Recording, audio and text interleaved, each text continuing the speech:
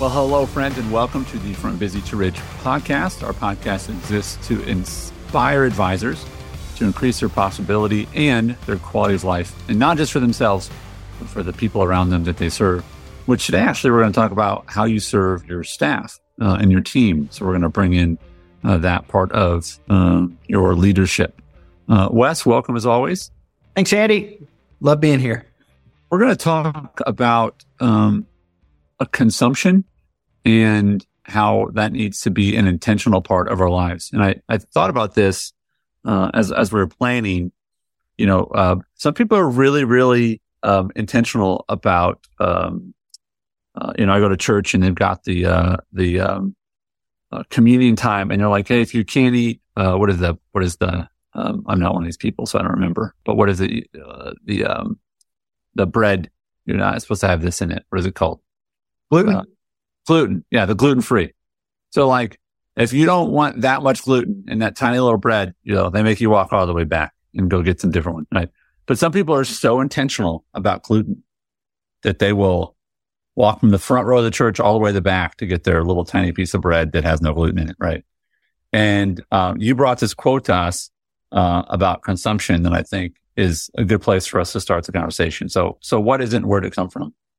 Yeah. So Cheryl Green in our office, who does like everything that no one else knows how to do, or ideas that I come up with that I'm like, I don't know who else to give this to. So Cheryl gets those ideas and says, go try and figure this out. And then she may enlist other people on the team to help her, but she's kind of like the air traffic controller is what I would say. But every week every day, actually, she sends out like some either really thought-provoking idea or inspirational quote. And I always love them. It's kind of very short, gets the day started for you. But the one she sent out this morning, and because I had a whole different direction we were going to go. And when I saw this quote by Miles Adcox, I thought, oh, we got to talk about that. And here's the quote. He said, "We're not immune to what we consume.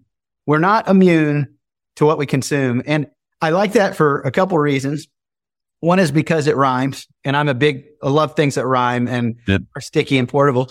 But the other is the relevance to this thing. Like we're not going to, but we could have a 2-hour, Joe Rogan podcast on this, and Joe would make it fun too. So maybe we'll do that with him at some point.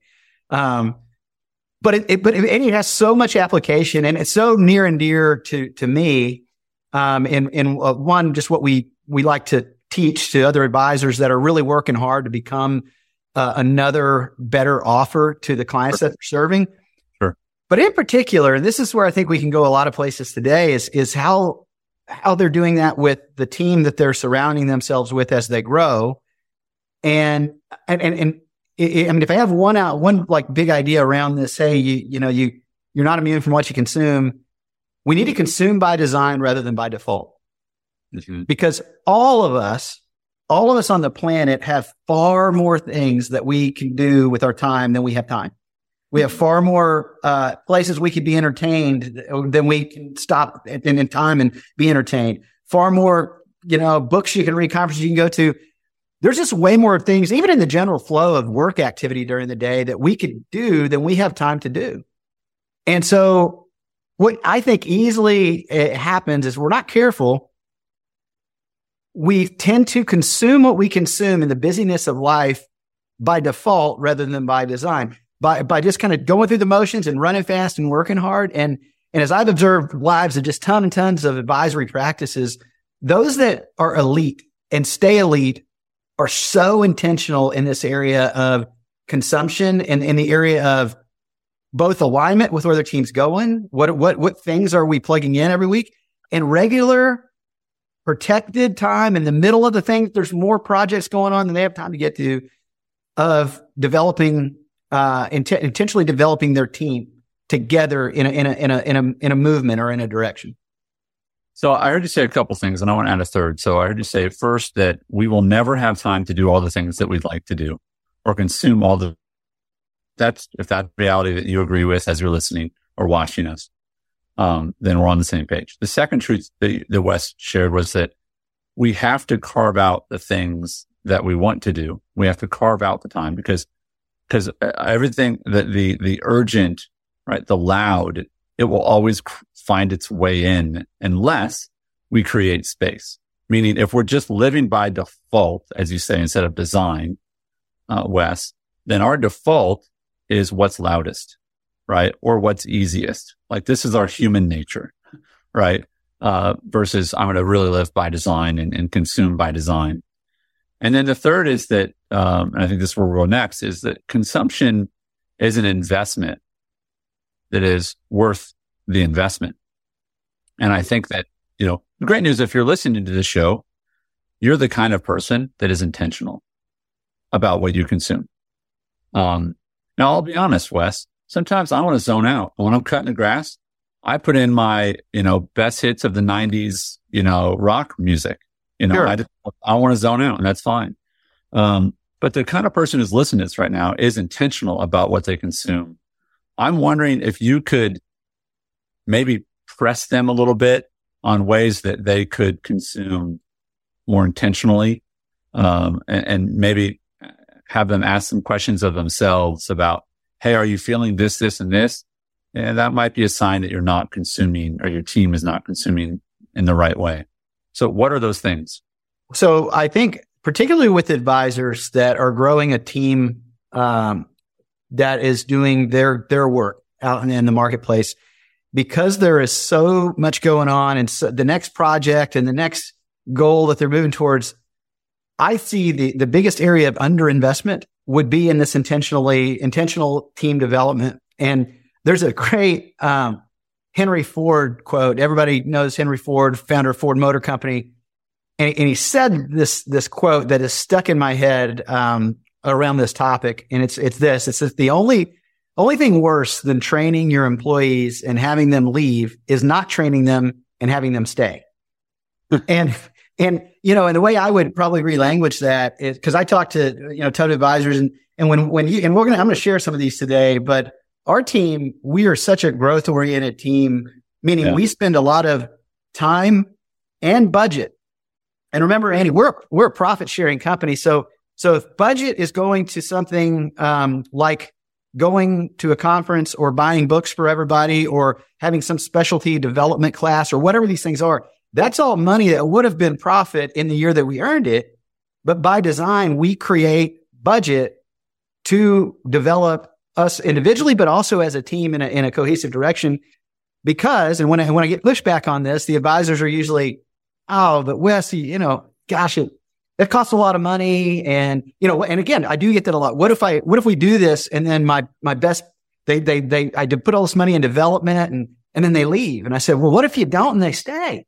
Isn't that worse? And how about if you create an environment where they don't want to leave? That can exist too. Maybe you should adjust some of the other things. And certainly growth oriented people are going to stay or going to want to be in environments where everybody else is like rowing the boat in that direction.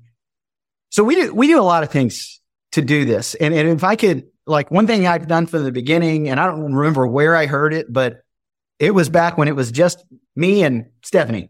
We would do this. Yeah.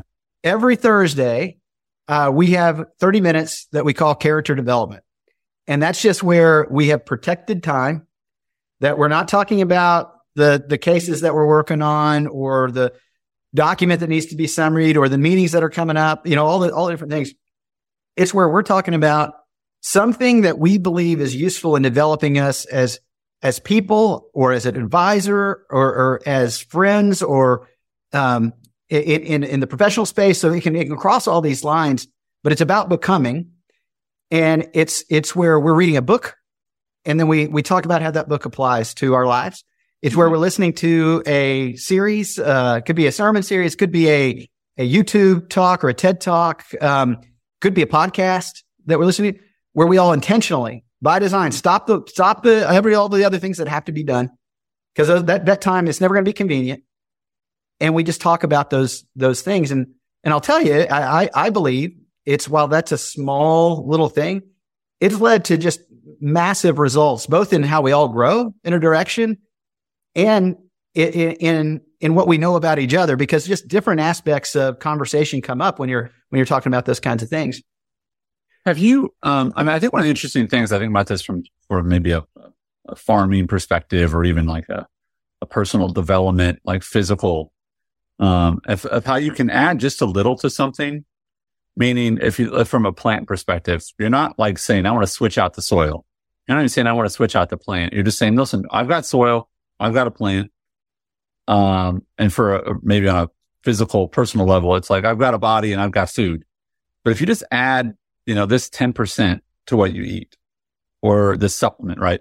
Or you add this little bit to the soil, the yields of that can be tremendous, right? So I have a 16-year-old son who unfortunately has my build, which is not much of a build, right? Bodybuilder. Got it. He is actively trying to get stronger. Okay.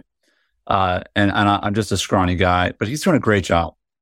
And yes, he's eating differently, but there's just little changes he's making on a consistent basis that are really paying off.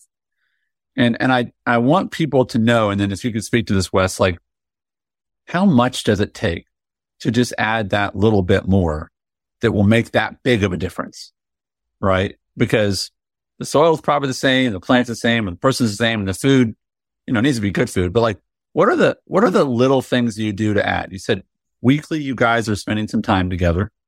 Yep.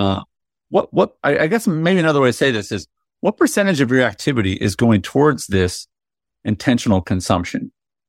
And then how much of an output do you give that credit for? Yeah. So a couple thoughts around this. One is just from a practical, logistical standpoint. Yeah. It is truly a 30-minute block of time on Thursday morning at 9:00 from 9 to 9:30 that our team is talking about a study of some kind. Not, just the one we're currently in, which is why you guys have heard a lot of it on the podcast. And again, I can't tell you enough. If you don't have this book, go get this book. But is 10x easier than 2x? So our team's going through that together right now. And we talk about how it applies to the business, how it applies to our lives and personally. But it's 30 minutes, so it's not exhaustive. And everybody, does the pre-reading before, and you get varying levels of participation, just personality types and things like that. So, but everybody has the opportunity. That's the other thing, is you can provide all the opportunities in the world, and we don't know what somebody's going through or like how they're wired. Some are going to get more out of it than others.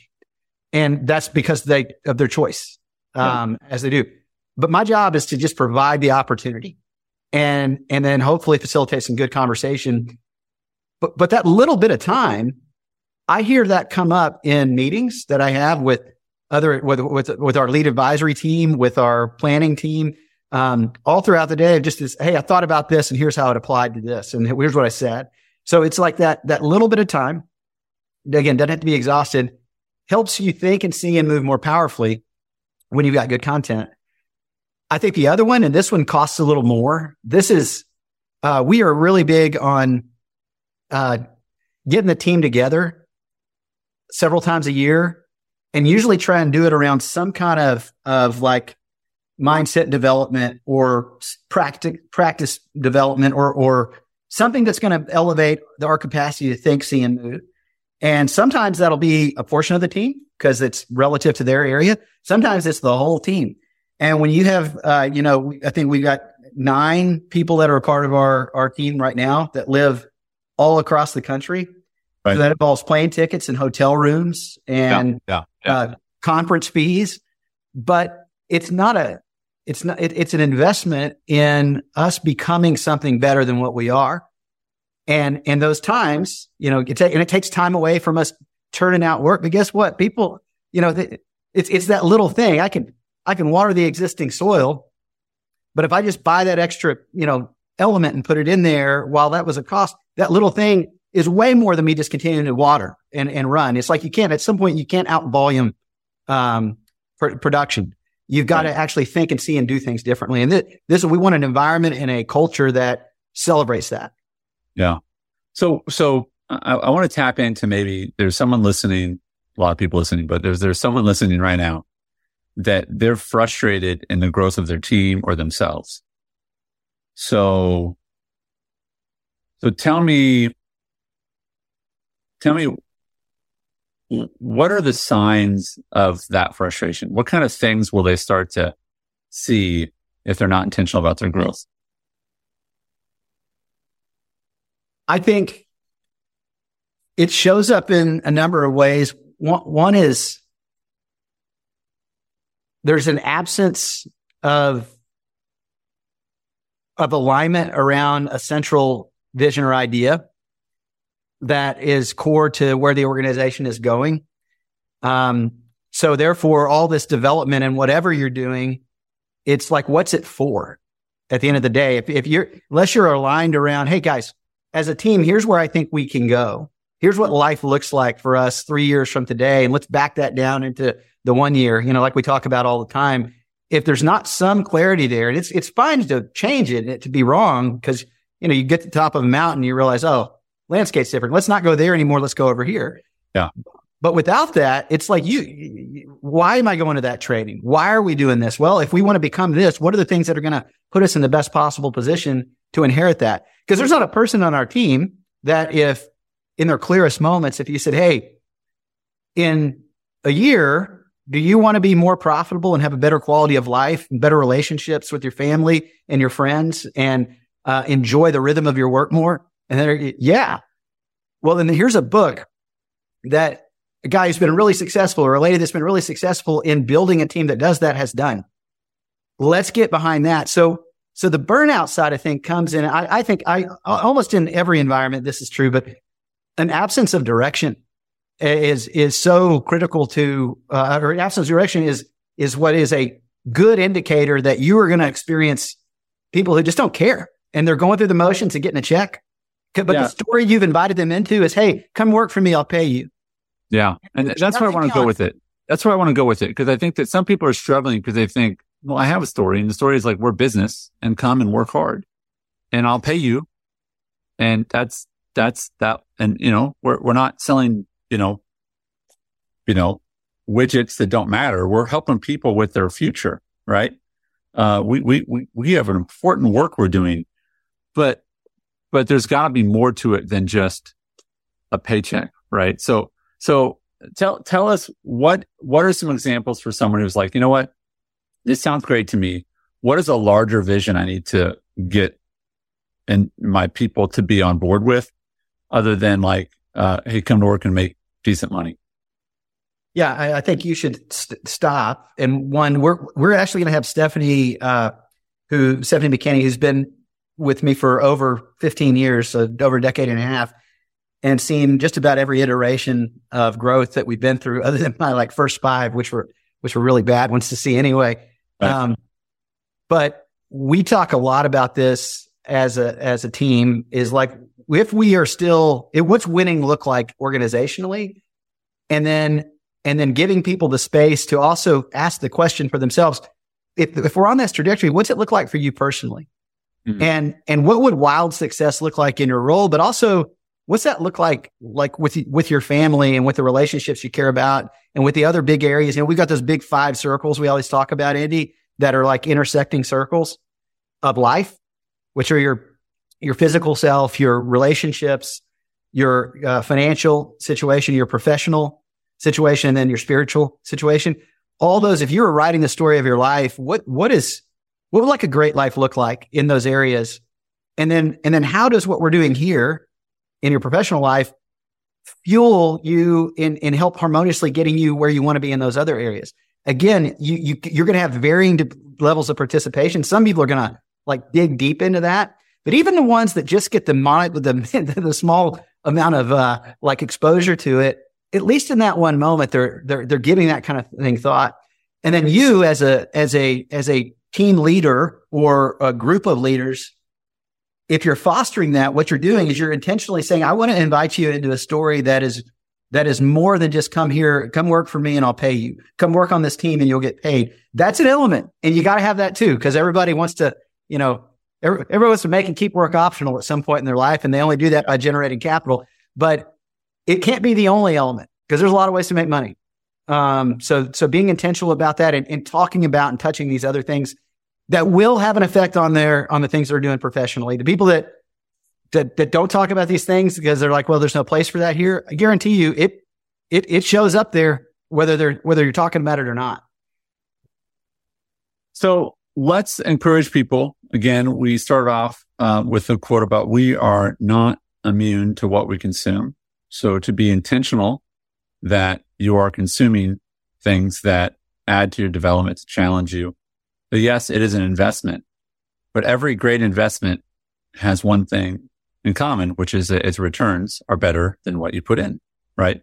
And so we want to make clear to you that this is a worthwhile investment, and that when you invest in being intentional about what you consume, Wes says consume by design, not by default, that you will see returns from that. And it will thread itself through virtually every part of the business. Every conversation you have, it will become part of your company's DNA.